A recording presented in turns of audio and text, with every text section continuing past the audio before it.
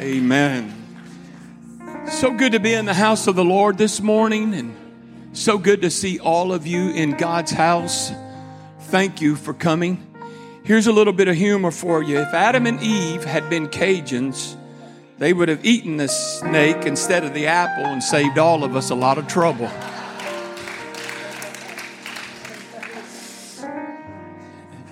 It's so good to see you this morning. Thank you for being in God's house. I'm going to talk to you on something that's been in my spirit. I'm going to just share it with you today. I want to talk today about the tale of two groups. That's what I want to talk about. So the Lord help us today. Lord, help me to say what you have placed in my spirit, and may we receive your word in Jesus' name. And everybody say amen. You can be seated. In chapter 15 of Luke's gospel, Jesus is addressing two groups. The first group, they are the publicans, tax collectors, and sinners. They're evil, and they know it. The second group that the Lord is addressing is the Pharisees and scribes. They're evil, and they don't know it. Now, one group knows, group one, they know that they don't deserve Jesus, but they seek him out anyway. Group two, the Pharisee, the scribes, they really think that they're better than Jesus. Their attitude is, well, Jesus is better than the publican, but he's not as good as us Pharisees. And that was their attitude. Now, group one was always welcomed by Jesus. He never shooed them away. He never told them to move on. He never hurried on to his next event. But group two, Jesus is kind of welcome, but really to group two, Jesus is more of a nuisance. But the same Jesus that eats with sinners also talks to the Pharisees. And in Luke chapter 15, Jesus is addressing both groups. And what he's about to do is he's about to tell them a story because he wants to sneak past their guarded hearts. And Jesus is about to take Luke chapter 15 and he's going to show them through a story the goodness of God through the love of a shepherd, through the compassion of a woman, and through the heart of a father. And so I want you now to go to Luke chapter 15, and it starts in verse 1. Now the tax collectors and sinners were all drawing near to hear him. And the Pharisees and the scribes, they're grumbling and they're saying, this man receives sinners and eats with them. So he starts telling them a parable. What man of you, having 100 sheep, if he lost one of them, does not leave the 99 and go after the one that is lost until he finds it? And when he finds it, he puts it on his shoulder and he comes rejoicing. And he calls his friends and his neighbors and he says, come to my house. Rejoice. I want you to rejoice with me. For I have found this sheep that was lost. And Jesus is speaking again, and he says, just so, I tell you, there will be more joy in heaven over one sinner who repents than the 99 righteous who need no repentance. Then he keeps telling this story because, again, you got to understand his purpose. He's trying to get past their hard hearts. And so he says, let me tell you another story. He says, there's this woman. She has 10 silver coins. If she loses one coin, she lights a lamp and she sweeps the house and she searches diligently until she finds it.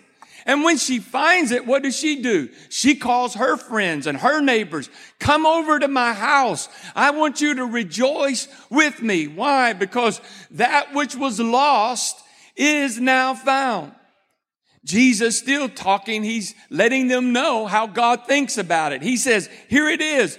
There is joy in heaven before the angels of God over one sinner that repents. Now, the parable of the lost sheep and the parable of the lost coin are basically the same story. God came to rescue and to restore that which was lost. And Jesus in this parable is letting us know that he is not waiting for the sheep to turn around and come back home. Do you know that sheep do not have an instinct like a dog or a cat? Did you know that sometimes you can maybe, well, let me say it like this. Your dog can perhaps wander from home and you're looking for it in a day or two, it shows back up because it can make its way back home. A cat can do that as well. Though I don't hope cats find their way back home, but that's another story. But a dog and a cat have what's called like a homing instinct. They can find their way back home. But did you know a sheep doesn't have that? A sheep does not have an instinct that they can find their way back home. So literally, the shepherd has to go out and look for this sheep. And the shepherd does not drive this sheep because sheep are not driven, sheep are led. And so this shepherd picks up this sheep and it puts it on its shoulder and it's singing as it's making its way back home because the sheep that was lost and had no way of finding its house, the shepherd loves it enough to go out and find it and restore it back to the fold. Isn't that beautiful? I just want to speak to your heart this morning. I want you to open your heart and I want you to receive this today. I don't know where all of you are at. Only God knows that. But if you're not in a safe place this morning, if you don't feel like that you're in a safe place, I'm going to tell you this. The shepherd is actively looking for you.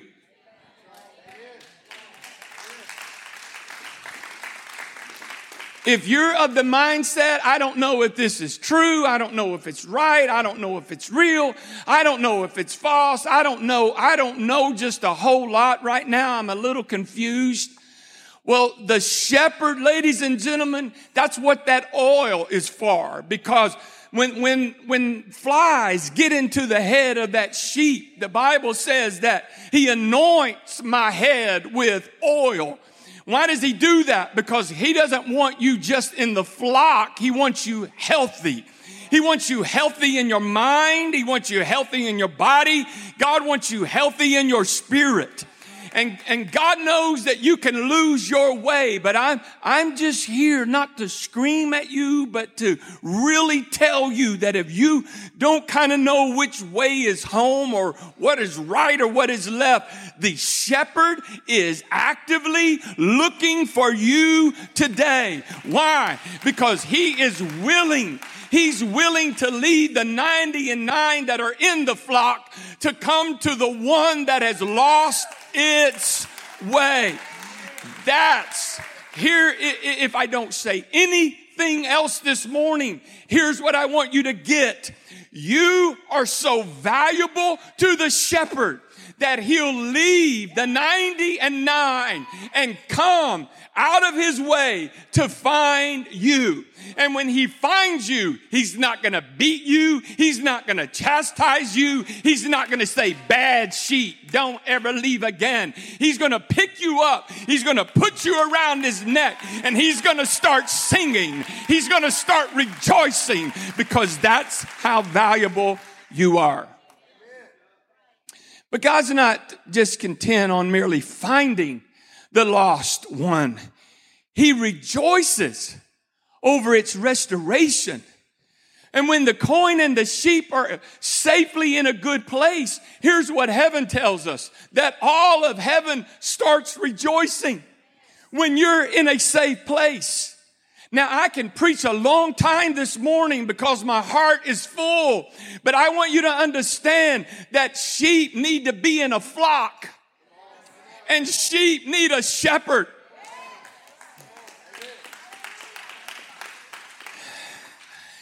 Now the sinners and the tax collectors, they're hearing all this, okay?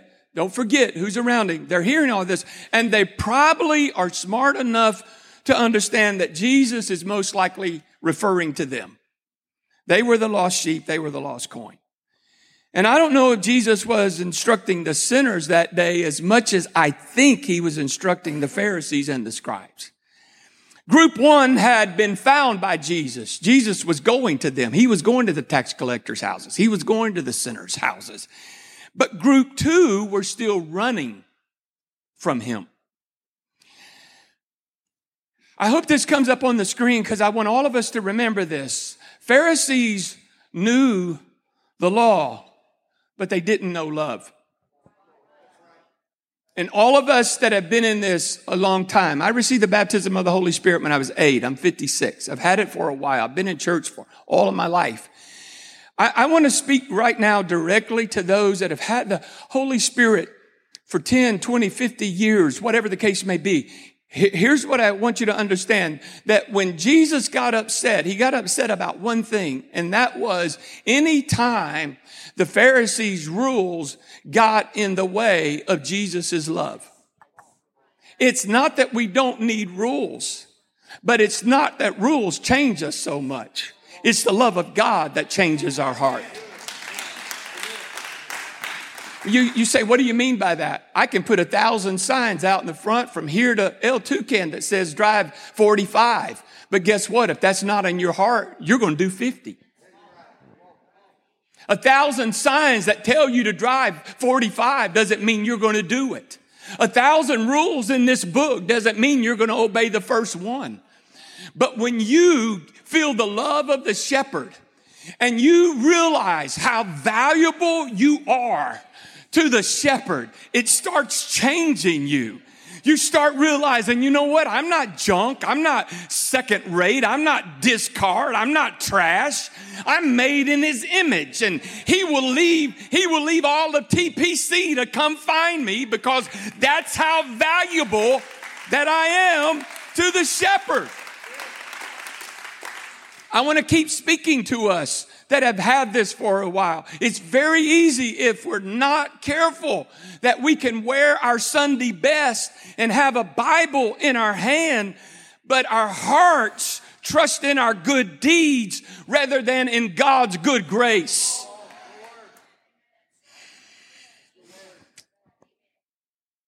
They were too full of themselves to be full of God. And the reason why we all need an altar, no matter if you're brand new this morning or if you've been a long time saint, you and I need an altar because we constantly have to empty ourselves of ourselves and remind ourselves that no matter what good we do, thank God for it, that doesn't merit the grace of God. Because the grace of God is unmerited favor. And none of us this morning, you may have come out of your mother's womb speaking in tongues. That's wonderful. That is a miracle. But listen, it does not matter if you did that. God still had to save you by his grace. You and I, the Bible says, we all like sheep have gone astray. We've all messed up. We've all done things wrong. But God looks beyond that because he sees you as valuable and he wants to restore you back to a right place with him. Now, Jesus is talking to this group. And as I said before, they were too full of themselves to be full of God. And he was wanting them to know that you guys, you look good, but you're still lost and you need to be found. But guess what? They didn't know that. That's called self-righteous. And Jesus was asking this group a simple question. Here it is. How far will God's grace go? How far will God's grace go? How far does his love stretch? How deep does his love plunge? Does it go to the worst sinner, the best Pharisee, the smartest scribe, or the worst tax collector? How far will God's love go? I'm going to answer that question. There is no depth. There is no breadth, no height, no length. You can't plumb the depths, the height, the breadth, and the length of God's love. And his arm is not short this morning that it cannot pick you up. You say, Pastor, you don't know what I was doing yesterday. Just yesterday, you don't know what I was doing. No, I don't. But I know God knows what you were doing. And it doesn't deter him. He just keeps coming and he keeps looking. And I'm telling you, through this shepherd's voice, the voice of the chief shepherd is calling out. He's calling your name. Why? Because he wants you to come home. That's how valuable you are, because God loves you.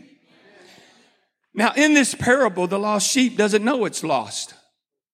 It doesn't know it's lost. It has no inclination that it's lost. It's not even aware of the danger around it because it's a sheep. And the coin doesn't have a mind. It can't think. It can't reason. The coin is stuck in the couch, but it doesn't know it's stuck in the couch. It's lost. It doesn't know that because it doesn't have reasoning abilities. But it's still lost. But just because it's lost doesn't mean it's not valuable. Just because it's lost its way doesn't mean that it doesn't have value. Are you with me? See, each is lost and each matters so much that the shepherd abandons the many and looks for the one, and the woman sweeps the whole house just to find the one coin. And all that matters is that the one is being restored. But it was not the sheep who stayed or the coins in the bank that caused the party. God is happy for all you sweet people that are saved. He is. He's excited. But you're saved. What gets him excited and what gets the angels excited and what gets heaven to have a party is the one this morning sitting on this pew that maybe is not exactly where they need to be with God. And that's what gets God happy when you say, God, man, I'm so amazed by your love. I don't know how I'm going to do this, but I know with the help of the shepherd, he leads me beside still waters. He's going to restore my soul. Man, I want to preach this morning. I want you to remember this. Inch by inch, life's a cinch. Mile by mile, life's a trial. Quit trying to figure out how you're going to live for God and just say, God, if you'll help me, I'll make it tomorrow. And if you'll help me tomorrow, then we'll worry about Tuesday. And if you help me on Tuesday, well, then let's see what Wednesday has. But I'm not going to stress over it because the Lord is my shepherd. See, here's something very sad. Here's something really sad. The scribes and the Pharisees don't know how to rejoice. Anytime you read through the scribes and the Pharisees, never have I, now you can show me and I'll be open to it, but I haven't found it yet, where scribes and Pharisees and rejoicing and joy go all together.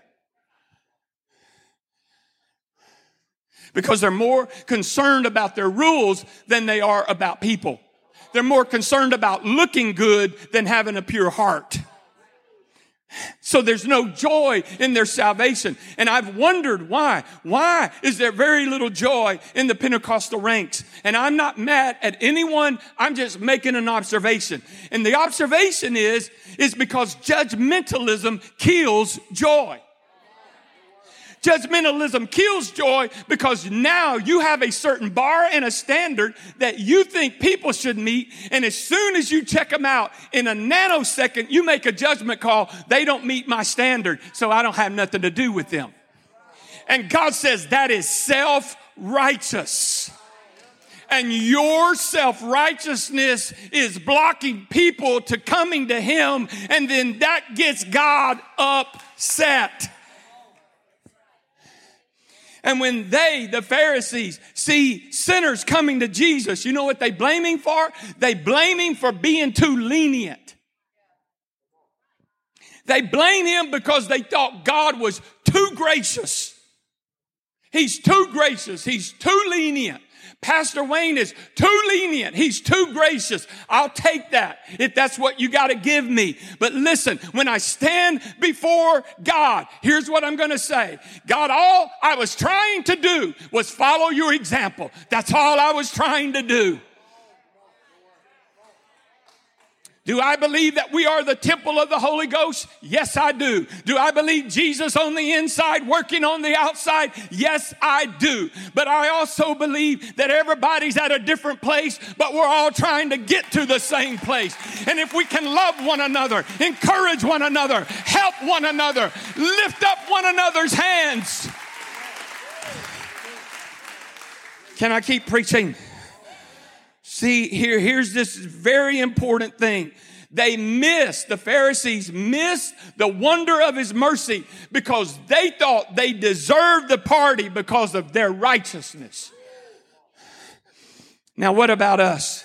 I'm going to ask again to us that's been in this a while. Is there a certain test? Is there a certain test that is designed by us, administered by us, and graded by us that one must pass before they can get into the kingdom of God? If so, if you answer yes to that question, I love you very much, but that's self-righteousness. The Pharisees and the scribes had such a test. Can you believe this? That the most perfect man who ever lived couldn't even pass their test. So now, here's group 2. Jesus is now calling group 2 into account because their self-righteousness was aborting His restoration. Check this out. Luke 15, starting at 11. And he said, there was a man that had 2 sons. And the younger of them said to his father, Father, give me of the portion of goods that fall to me. So he divided them to his livelihood. Not many days later, the younger son gathered all he had and took a journey into a far country. And there he squandered his property with reckless living. And when he had spent everything, a severe famine arose in that country, and he began to be in need. So he went and hired himself out to one of the citizens of that country, who sent him into the field to feed pigs. Verse 16. And he was longing to be fed with the pods that the pigs ate, and no one would give him anything. Verse 17. But when he came to himself, he said, how many of my father's hired servants have more than enough bread, and I perish with hunger? I will arise and I will go to my father, and I will say, Father, I have sinned against heaven and before you. I am no longer worthy to even be called your son. Treat me as one of your hired servants. And he arose and he came to his father. But while he was still a long ways off, his father saw him and felt compassion and ran. In the ancient days, running for a wealthy man was a no-no because a wealthy Jewish man never ran. It was undignified. This man did not care if all of his neighbors saw him being undignified because he loved the son. And he was so happy that he saw the son returning home that he put aside his dignity to show his love and his compassion. And that father embraced him and he kissed him. And the son said to the father, I have sinned against heaven and I sinned against you, and I am no longer worthy to be called your son. But the father said to his servants, bring quickly the best robe. A robe represents royalty. It represents dignity. And put the signet ring on him that represents authority. And put shoes on his feet. The slaves did not wear shoes. Only sons and the upper crust and the wealthy wore shoes in that day. Shoes were a sign of status. He says, I'm going to put royalty back on you, son. I'm going to put authority back on your finger. And I'm going to put status back on your feet, because it doesn't matter to me what you've done. I'm just so thankful that you are returning home that I'll put my dignity aside. Verse 25, now the older brother was in the field, and he came and he drew near. This is very key. He drew near the house and heard music and singing. And he called one of his servants and he asked what these things meant. And he said to him, your younger brother has come home and your father has killed the fatted calf. The wealthy kept a fatted calf for only special occasions. This was a very special occasion because he had received him back safe and sound. Check this out. But he was angry and refused to go in. That is the last time that we see the son near the house, but he won't go in the house. He won't go in the house. And his father even came out and tried to coach him and entreat him, but he answered his father. This is very key. Look, these many years I've served you, and I never disobeyed your command. You never gave me a young goat that I may celebrate with my friends. But when this son of yours came, who devoured the property with prostitutes, you killed the fatted calf for him. And he said to him, son, you are always with me, and all that I have is yours. It's just fitting, son, that we should celebrate and make merry, for this brother of yours that was dead is alive. He that was lost is now found. I need a few more minutes. Please stay with me.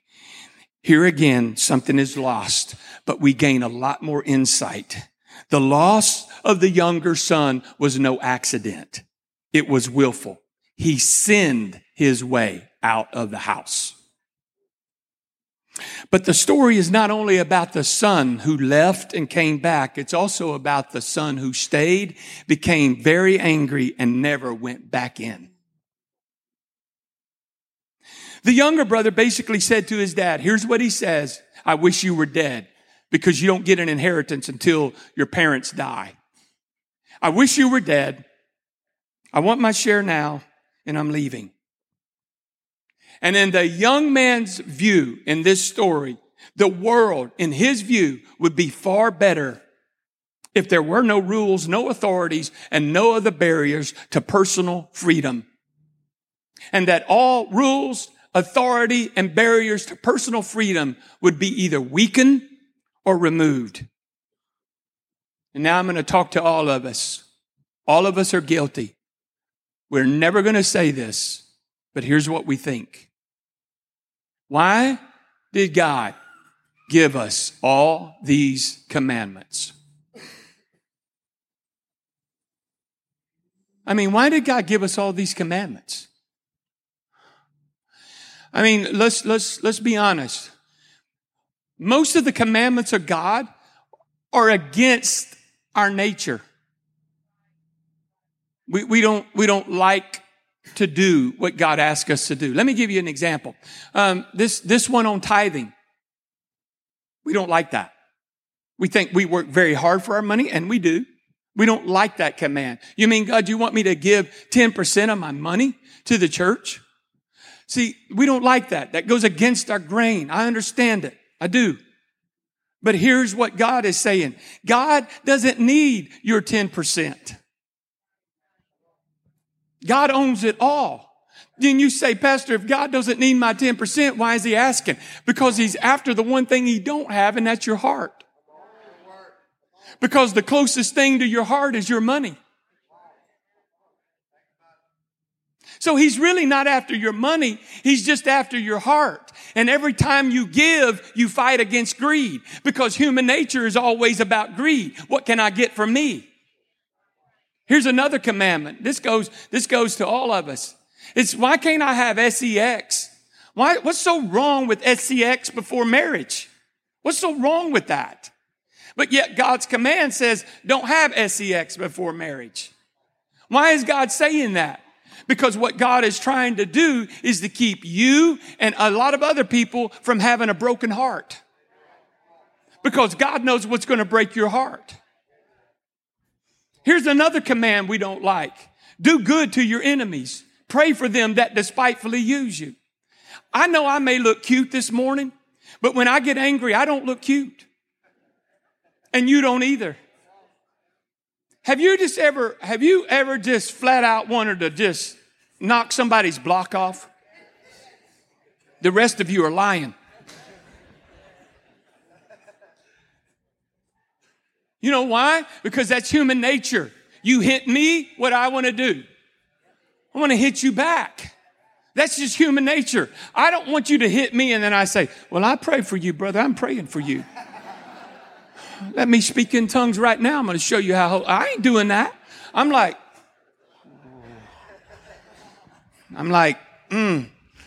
little things, big things come in little packages, right?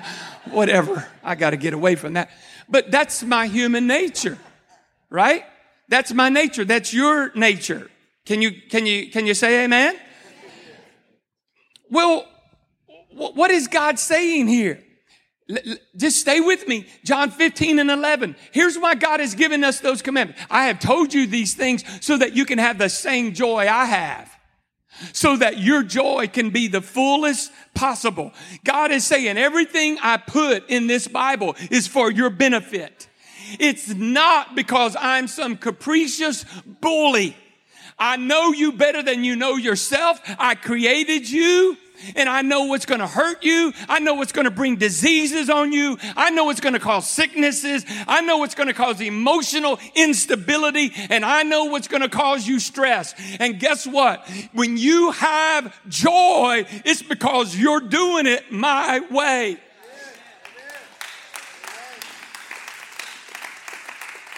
But when you don't have joy, ladies and gentlemen, listen, I ain't mad at nobody. You can walk out of here and not do one thing I say. I'm not trying to make you think like I think. I'm just wanting to give you something to think about. Because every one of us, myself included, we all want to be our own God. We don't want anybody telling us what to do. I know best. I can do it my way. It's the old song. I did it my way. And fine, you can do it your way. The father never stopped the younger son from doing it his way. But when he did it his way, he finally came to himself. But he's not joyful. He's not happy. He's broke. He's eating less than what the pigs eat. Why? Because God loves you so much, ladies and gentlemen. He's more concerned about your salvation than he is your comfort. And if you will do it God's way, you can have joy. And if you're going to do it your way, you're going to wind up on a road to nowhere with nothing. Why? Because God loves you so much that he'll let you come to the end of yourself so you can come to yourself. Can I get a witness? Now, here's the second way that we see to live, and it's seen in the older brother. Now, this is very important, and I'm going to wrap this up. The older brother did not give obedience out of love, but selfish obedience, hoping to gain something through his good works. And the elder brother stayed close. He stayed close. He didn't leave. But listen, real close. This was a way of staying in control. And his unspoken demand is, I've never disobeyed you, Father. Now I need you to do what I want you to do. Here's what Jesus is teaching. Neither the younger son nor the older brother loved the father for himself. They both were using the father for their own self-interest. Now, the older brother was more dignified. He would never do such dishonorable things as the younger brother. But that's not because he doesn't want the same thing the younger brother wants. Self-righteousness is just as wrong as sin. Here's a powerful statement. Self-righteousness is about control and manipulation. And Jesus, y'all remember this, please. Remember this. Jesus is all about love and release. And religion is all about control and manipulation. I know you don't like that statement, and I don't either. But this is why the Pharisees had such a hard time with Jesus. Because he was about love and release. And they were about control and manipulation. I've done this. Now I'm going to ask you to do this. And here is a good story that's going to illustrate this point. Once upon a time, there was a gardener who grew an enormous carrot. He grew an enormous carrot. So he took it to the king and he said, my Lord, he said, this is the greatest carrot I've ever grown and probably ever will grow. And out of my love and out of my great respect for you, I want to give this as a token of my love to you. The king was touched and he discerned the man's heart. So the man turned and walked away. But the king said, wait, you are clearly a good steward of the earth. I own a plot of land right next to yours and I'm going to give it to you freely as a gift so you can garden it all. And the gardener was amazed and he was delighted and he went home rejoicing. There was a nobleman in there that heard that whole thing that day. And here's what he thought. He thought, man, he said, if the king will do that for a carrot, what will he do for something way more valuable? So the next day he brought a black stallion to the king. And he came before the king and he said, King, he said, I breed stallions. He said, this is my most beautiful stallion I've ever bred. It's probably going to be the nicest one that I ever will breed. He said, and I want to give this to you as a token of my love and respect. And the king took the horse and he said, thank you. And the nobleman was perplexed. And so the king said, let me explain something to you. Get this. The gardener was giving me the carrot, but you were giving yourself the horse. What did I just say? I just said that the gardener wasn't giving the carrot to get more land. He was giving it because he loved the king.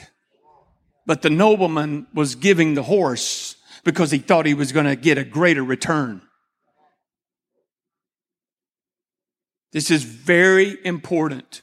The elder brother was serving the father to serve himself. And here's what the elder brother would say. I pay my tithes. I come to church. I try to live a good life. And I don't understand for the life of me why God hadn't healed me. Why God hadn't blessed me. Why God hasn't delivered me. Why God hasn't come through for me. I just can't, for the life of me, understand it. And brothers and sisters, with all the love in my heart, I address all of you beautiful people. And I want to remind all of us again, salvation doesn't come by merit. Salvation comes by grace alone. And all of God's goodness that you'll ever receive from Him, whether it's salvation, healing, blessings, favor, open doors, all of it is all because of His goodness and all because of His grace. Why? Because God's grace reaches to the lowest, dirtiest sin. And it also, His grace reaches all the way to the highest, ugliest self-righteousness.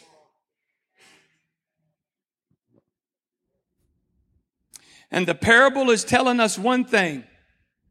This whole parable, here it is in a jest, that God can clean anyone from the self-righteous scoffer to the pigsty rebel. God's grace is sufficient for all our sins. Why? Because we're all sinners, but sin is deceitful. And you can dress sin up in a nice suit and put a Bible in its hand, but it's called self-righteousness. Or you can come here with pot on your breath and alcohol in your veins, and that does not deter God, because it's His grace that's going to save the sinner, and it's His grace that's going to save the self-righteous. Teenagers, I love you. I love you. I love this church, but I'm going to preach to you this morning that sin is deceptive. And sin will take you further than what you want to go and keep you longer than what you want to stay.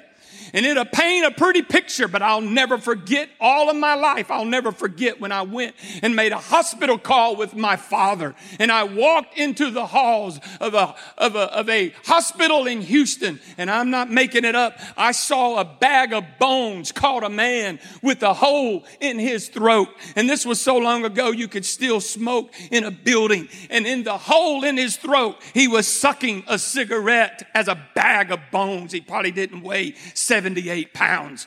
And I thought, oh my God, what will grip us? Addictions that will grip us under the vise of looking good and having a good time and having no rules and no authority, and nobody's going to tell me what to do. And you can live that life, and God will allow you to live it.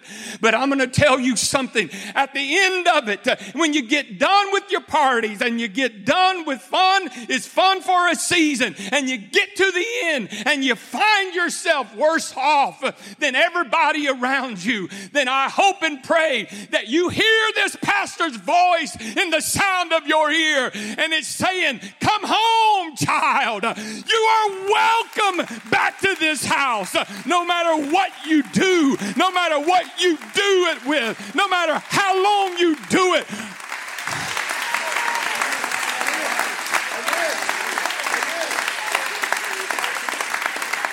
Please stand. Doesn't matter to this pastor what you've done, who you've done it with, or how long you've done it. I'm going to tell you something. We all, like sheep, have gone astray. We all. Here's what brought a party, and I know I preached a long time. Here's what's brought a party. Here it is. The son, number one, started returning. Number two, he started confessing. He couldn't even hardly get out of his mouth the confession, and the father restored him. That's how God thinks about you.